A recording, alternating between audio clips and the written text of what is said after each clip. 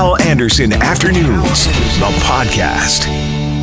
Hello, and coming up on the podcast, Inspector Max Waddell, Organized Crime Unit, Winnipeg Police Service. We're going to talk about the meth crisis with him. Chris Adams is a political scientist at the University of Manitoba. We're going to talk some provincial politics with Chris. And Henry Banman grows big pumpkins. He'll be at the Roland Pumpkin Fair on the weekend. All that and much more on the podcast. Please subscribe to the podcast. Please rate this podcast. And now, the podcast.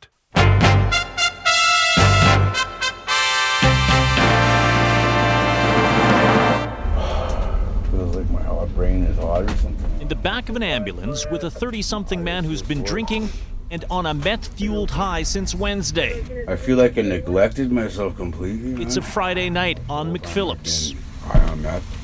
I haven't gotten any rest. That is Richard Cloutier, and Richard joins us in studio now along with a special guest I'll introduce in a moment. But first of all, that was a Friday, and this guy had been on a meth high since Wednesday, right, Rich? 48 hours running, and he was, at the time that I met him, exhausted, but calm, but agitated. Yeah. And it was safe for me to be in the back of the ambulance with him. That's not the case with all the calls. Yeah. Inspector Max Waddell is here, Organized Crime Unit. Nice to meet you, Inspector. Thank you for coming in. Thank you, gentlemen. Appreciate it. So agitated but calm. Your officers aren't always dealing with agitated but calm people on a meth high. You are often. We had one mother on today talking about her daughter. Your officers finding her daughter at the top of a building naked. I mean, some of the stories we're hearing about this meth crisis, and I'm now convinced more than ever that it is a crisis. I think. Do you call it a crisis? I would support that notion for sure, Hal. The challenges that all frontline, whether you're enforcement and or medical professionals are facing today have changed dramatically in the last 2 years. And Rich, I'll give you a question in a moment. You and I were chatting off air here. I said, can we arrest our way out of this? And you say? We're not going to be able to arrest our way out of this problem. Rich?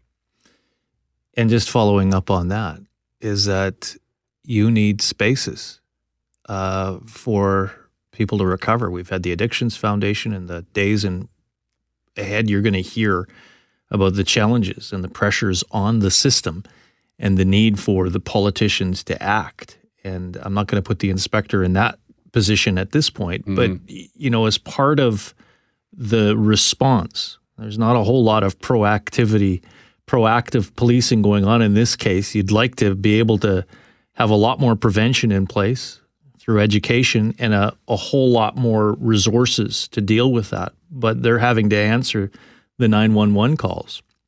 And Inspector, in talking with fire and paramedics and your colleagues at the police service, often what happens is that before the firefighters or the paramedics can go into a call, they're asking for help from you people because they don't feel safe. They feel that they're at risk, and that's happening often. Well, that's a real life scenario. And, unfortunately with methamphetamine, the effects that it causes on people puts them in what we call a state of psychosis, which really is a state of being that they are no longer in control of their own actions, and unfortunately often becomes very aggressive and violent behavior. The best way I can describe someone who is high on methamphetamine is unpredictable. And as a police officer, we're trained to control situations. When the situation is uncontrollable, unfortunately, sometimes we have to resort to certain tactics of use of force, and unfortunately even lethal force on occasion, and it just puts us in a very difficult position.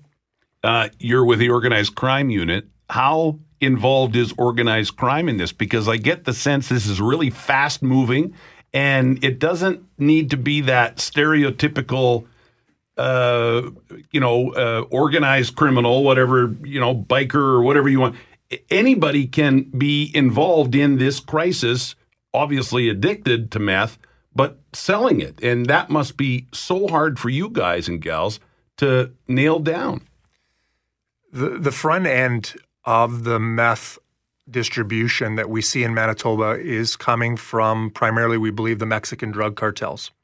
And from there, it comes up to port cities such as Vancouver and then moves its way west into provinces like Saskatchewan and Manitoba. Now, you hit on a very good point, is the fact that the cost of methamphetamine has come down dramatically in the last year and a half. It allows an independent individual basically to get into what I would call the game of selling illicit drugs. From there, they have their own networks, they have their own friends. When they make connections, the addictive properties that come along with meth just drives that addictive cycle, and it's just supporting the cause of having to sell how they're selling these different drugs. Inspector, a lot of us get our cues from popular culture, and right away the analogy is Breaking Bad. Is there any elements of Breaking Bad to this as far as cartels, organized crime, those types of things? Because part of that pop culture image is, somebody in a trailer cooking it up. What's myth? What's truth in all this? Well, what you see in Breaking Bad about the production, there's no doubt that's what you probably see in what we refer to as super labs, whether they're out in the southern states, Mexico, or out west. I can say from a police perspective here in Winnipeg, we're not seeing those labs. We've seen remnants of individuals trying to cook it on a small scale, but it's a very dangerous procedure. You have to be very skilled at what you're doing. It can be explosive. I know from a frontline officer going back years, there was a couple of individuals that attempted to cook it, and they actually blew the fridge off of the door off the fridge, in a kitchen, because that's how explosive it was on the stove. So you have to be very careful with this, and it's just simpler for people to buy it rather than make it. And it's simple to say that the cartels have protected the way they distribute it as well. Although there are some people getting into the business of organized crime is to stay organized and to stay in that business. And that's what we see from time to time with the violence in our city streets. Yeah, that's exactly right. There's a reason they call it organized crime, because it is organized at a very high degree. They have their networks established, and they are very well protected. I was watching on CNN the other night, the Lisa Ling show. This is Life, I think it's called. And she was in Oklahoma. And apparently in the States, they call it sort of the meth crossroads, because there's a couple of real big highways and they meet there. And this is, comes in from Mexico, as you said, and then makes its way up here.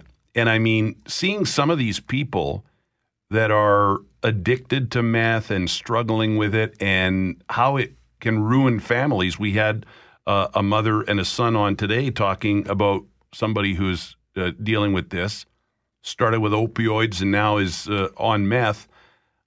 It has to be heartbreaking for your officers to see this happening too. I mean, we talk about the crime and all that other stuff, but I mean, this is ruining families in our community. Well, I'm sure you've all heard our Chief Smythe say before that probably a week doesn't go by where there's not a family member asking him, can you please arrest my son or daughter, put them in jail so they can get the proper help that they need, separate them exclusively from the drug so that they can get the proper medical help and hopefully get them out of this addictive cycle. And is that part, like, I know we want more treatment and prevention, and we talk about all that stuff, and we can't arrest our way out of it, but is that maybe a piece of the puzzle here, that these people, maybe the best place for them is in jail? Well, the Winnipeg Police Service employs an illicit drug strategy that's built on 3 components, and it's about enforcement action, obviously, but most importantly, it's about intervention and education. And without those 2 other components, which really does not fall under our responsibility to a certain degree, it's going to be lost. And we know the health system's overwhelmed right now, but we're going to have to make inroads and changes to help support these families in getting them off these addictive cycles. Rich has got Rich, you've got your own show to build today, so I'll let you do that. Final question, we'll take a break and I'll carry on. Well, 2 things. First of all, how inexpensive is it? I've got $100 in my pocket. How much meth can I buy with that? And the second one, and you may want to talk about this after the break, Hal, is zero in on crime, because a lot of people are saying, it's not me, it's not my family, but it does affect a lot of people through break-ins and through everything else. Right. And that's a huge component of this story. But how much can I buy for $100? Well, 2 years ago, a kilo of methamphetamine was in around $60,000. That price has dropped down to about $17,000. So to answer your question specifically about the $100, I could buy a gram of that, but then you have to take that gram and you break it down into points. So a point of a gram is 0.10, and that's what's selling on the street for about $10. Now, that $10 is going to give you anywhere from about a 12 to 15-hour high. Wow. So you can appreciate for $10 your high. Compare that to crack cocaine or cocaine where you're on a high for about 45 minutes to an hour. You just can't compare the two. And the addictive properties that come with meth compared to cocaine and that, you can't compare them. Just one quick example. They use the analogy, we all like to eat a hamburger or fast food. Now, dopamine is released in the body, that feel-good hormone. Well, they measure a hamburger at about 100 units. When you take methamphetamine, they measure that at about 1,200 units. So that puts that into perspective about how highly addictive this drug truly is.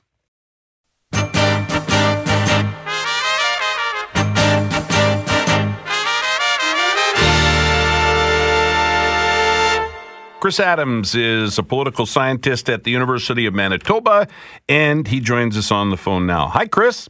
Hi, Hal. How are you doing? Great. Thank you for doing this. I appreciate it. I had a thought this morning as I woke to the news that the CAQ is now running the province of Quebec, and I thought, man, where did this party come from? And they have done it so quickly. And then I thought about the Manitoba Party, now led by Stephen Fletcher. And so I thought this might make for an interesting conversation. Could a party like the Manitoba Party, now led by Stephen Fletcher, make a move in this province? Or are we sort of, still Tory, NDP, and a bit liberal? Well, one thing, Hal, is regarding Quebec, the CAQ really filled in a void. We'd seen the Liberal Party for pretty well much of 15 years leading, being in power. So it was really, I think, many voters looking for an alternative. And in this election, it was the first time probably since the early 70s that we saw voters making a vote without the issue of separatism on their mind. And so there's a different constellation of issues going on during this campaign. If we look over at Manitoba, I think that you have to think, okay, the Manitoba Party, where is it coming from? They don't have a seat other than Stephen Fletcher, who's just moved in as an independent and taken over the helm of the Manitoba Party. They really aren't showing up on the polls that we've seen over the past number of years. I know in the last election they had just 1% of the vote in Manitoba with spread across 16 candidates. So it's a very different scenario for the Manitoba Party than the new winners in the Quebec election. Well, and then we see Bernier federally, we see some stuff in Alberta with some different parties that we're not used to seeing. I just wonder, and I mean, certainly in the past, we've seen stuff like the Reform Party, and maybe this goes through, phases. I don't know. It seems like we're in a phase right now in politics where voters are open to looking at those parties that maybe don't have that traditional history. Just seems like that to me. I don't know. Yeah, I was just talking before this interview with my colleague Kevin McDougald. He does a podcast, and we were comparing this, and we were thinking, someone like when you look at the Reform Party, there was a real groundswell of anger over the federal progressive conservatives, and the people on the center right who were regionally minded had no place to park their vote except with a new party, and so Preston Manning really rode a wave in the early 90s, and whereas Maxime Bernier, he doesn't seem to be riding a wave. When you see him at a microphone, you don't see a number of notables standing around him. So I really don't see much of a future for his party. Now, I might be wrong, but I think it's more similar to like the Reconstruction Party, if anybody wants to Google that. The other thing, too, is in Alberta, that there was the Wild Rose Party, and I think that would be the one party for the Manitoba Party folks to look at. That is a party that can outflank the governing Conservatives or progressive Conservatives in a way to draw off vote into the Wild Rose. So essentially what the Wild Rose Party was trying to do was to sort of take over the Conservative vote in the province.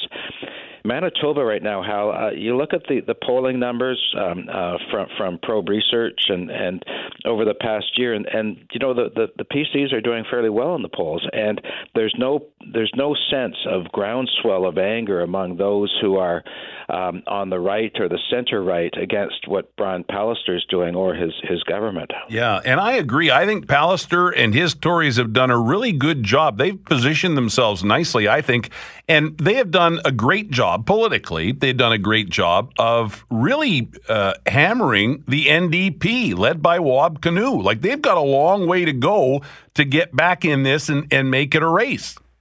Yeah, well, I think one of their successes has been a financial constraint, and they seem to be addressing the deficit. There was a recent debate between the Auditor General and the Minister of Finance for the province, but leaving that aside, there really has been progress by the province in reducing the deficit.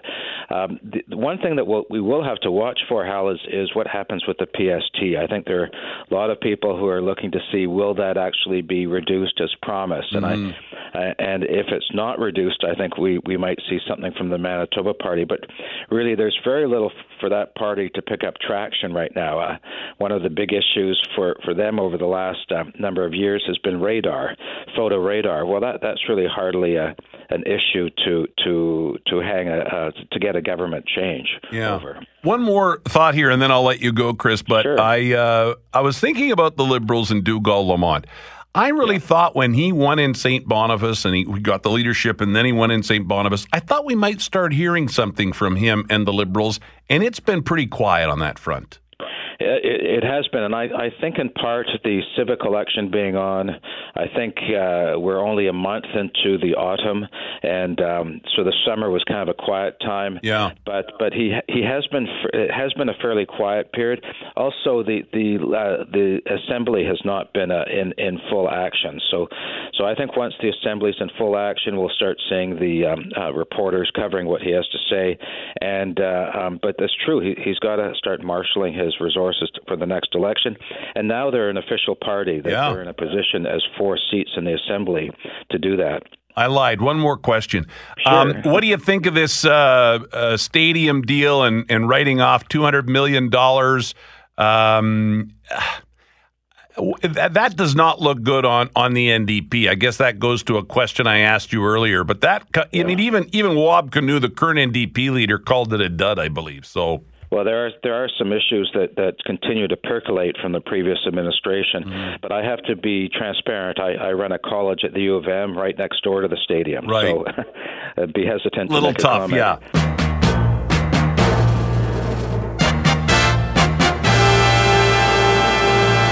Let's talk pumpkins right now. I saw this today.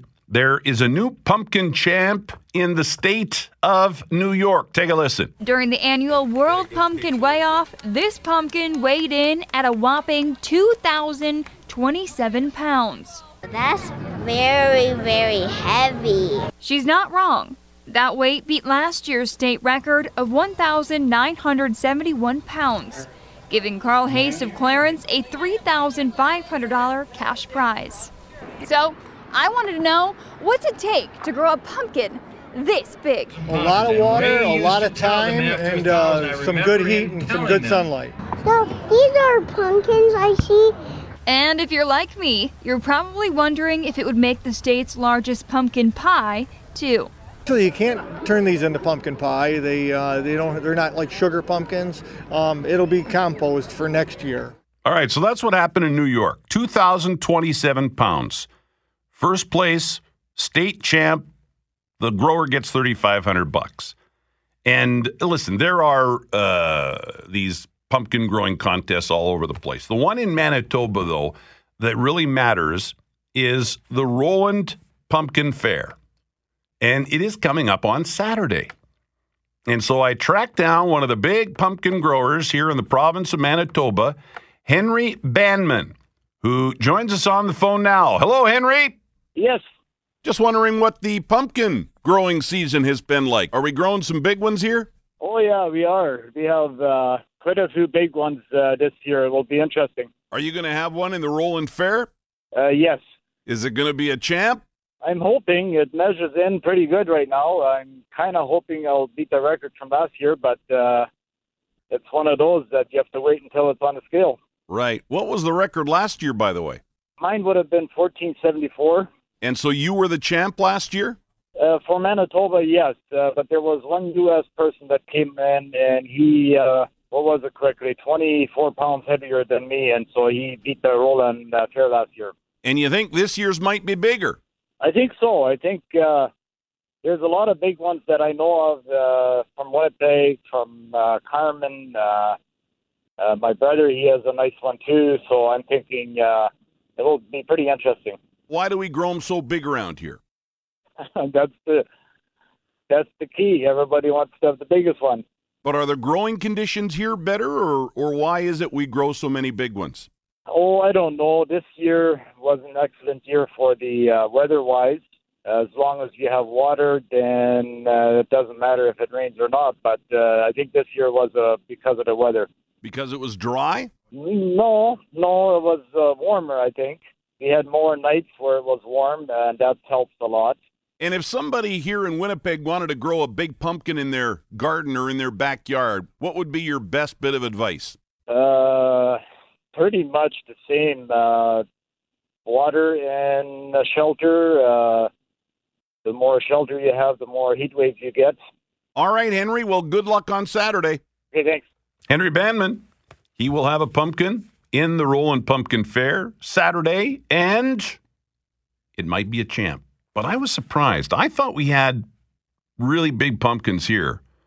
But when you look at the champ in New York and last year's champ here, even if it's the one that Henry had or the one that was 24 pounds heavier from the States that actually, I guess, took the overall championship in Roland last year, the one in New York's about 500 pounds bigger.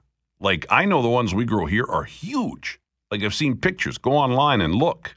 That Roland Pumpkin Fair's got a website. Go and check it out. But to think that the one in New York is 500 pounds bigger, and then the world champ, the biggest one ever grown in the world, is another 500 or 600 pounds on top of that, 2,500 or 2,600 pounds. Like, that's crazy. Crazy. Anyhow, if you're looking for something to do on Saturday, maybe head out to the Roland Pumpkin Fair.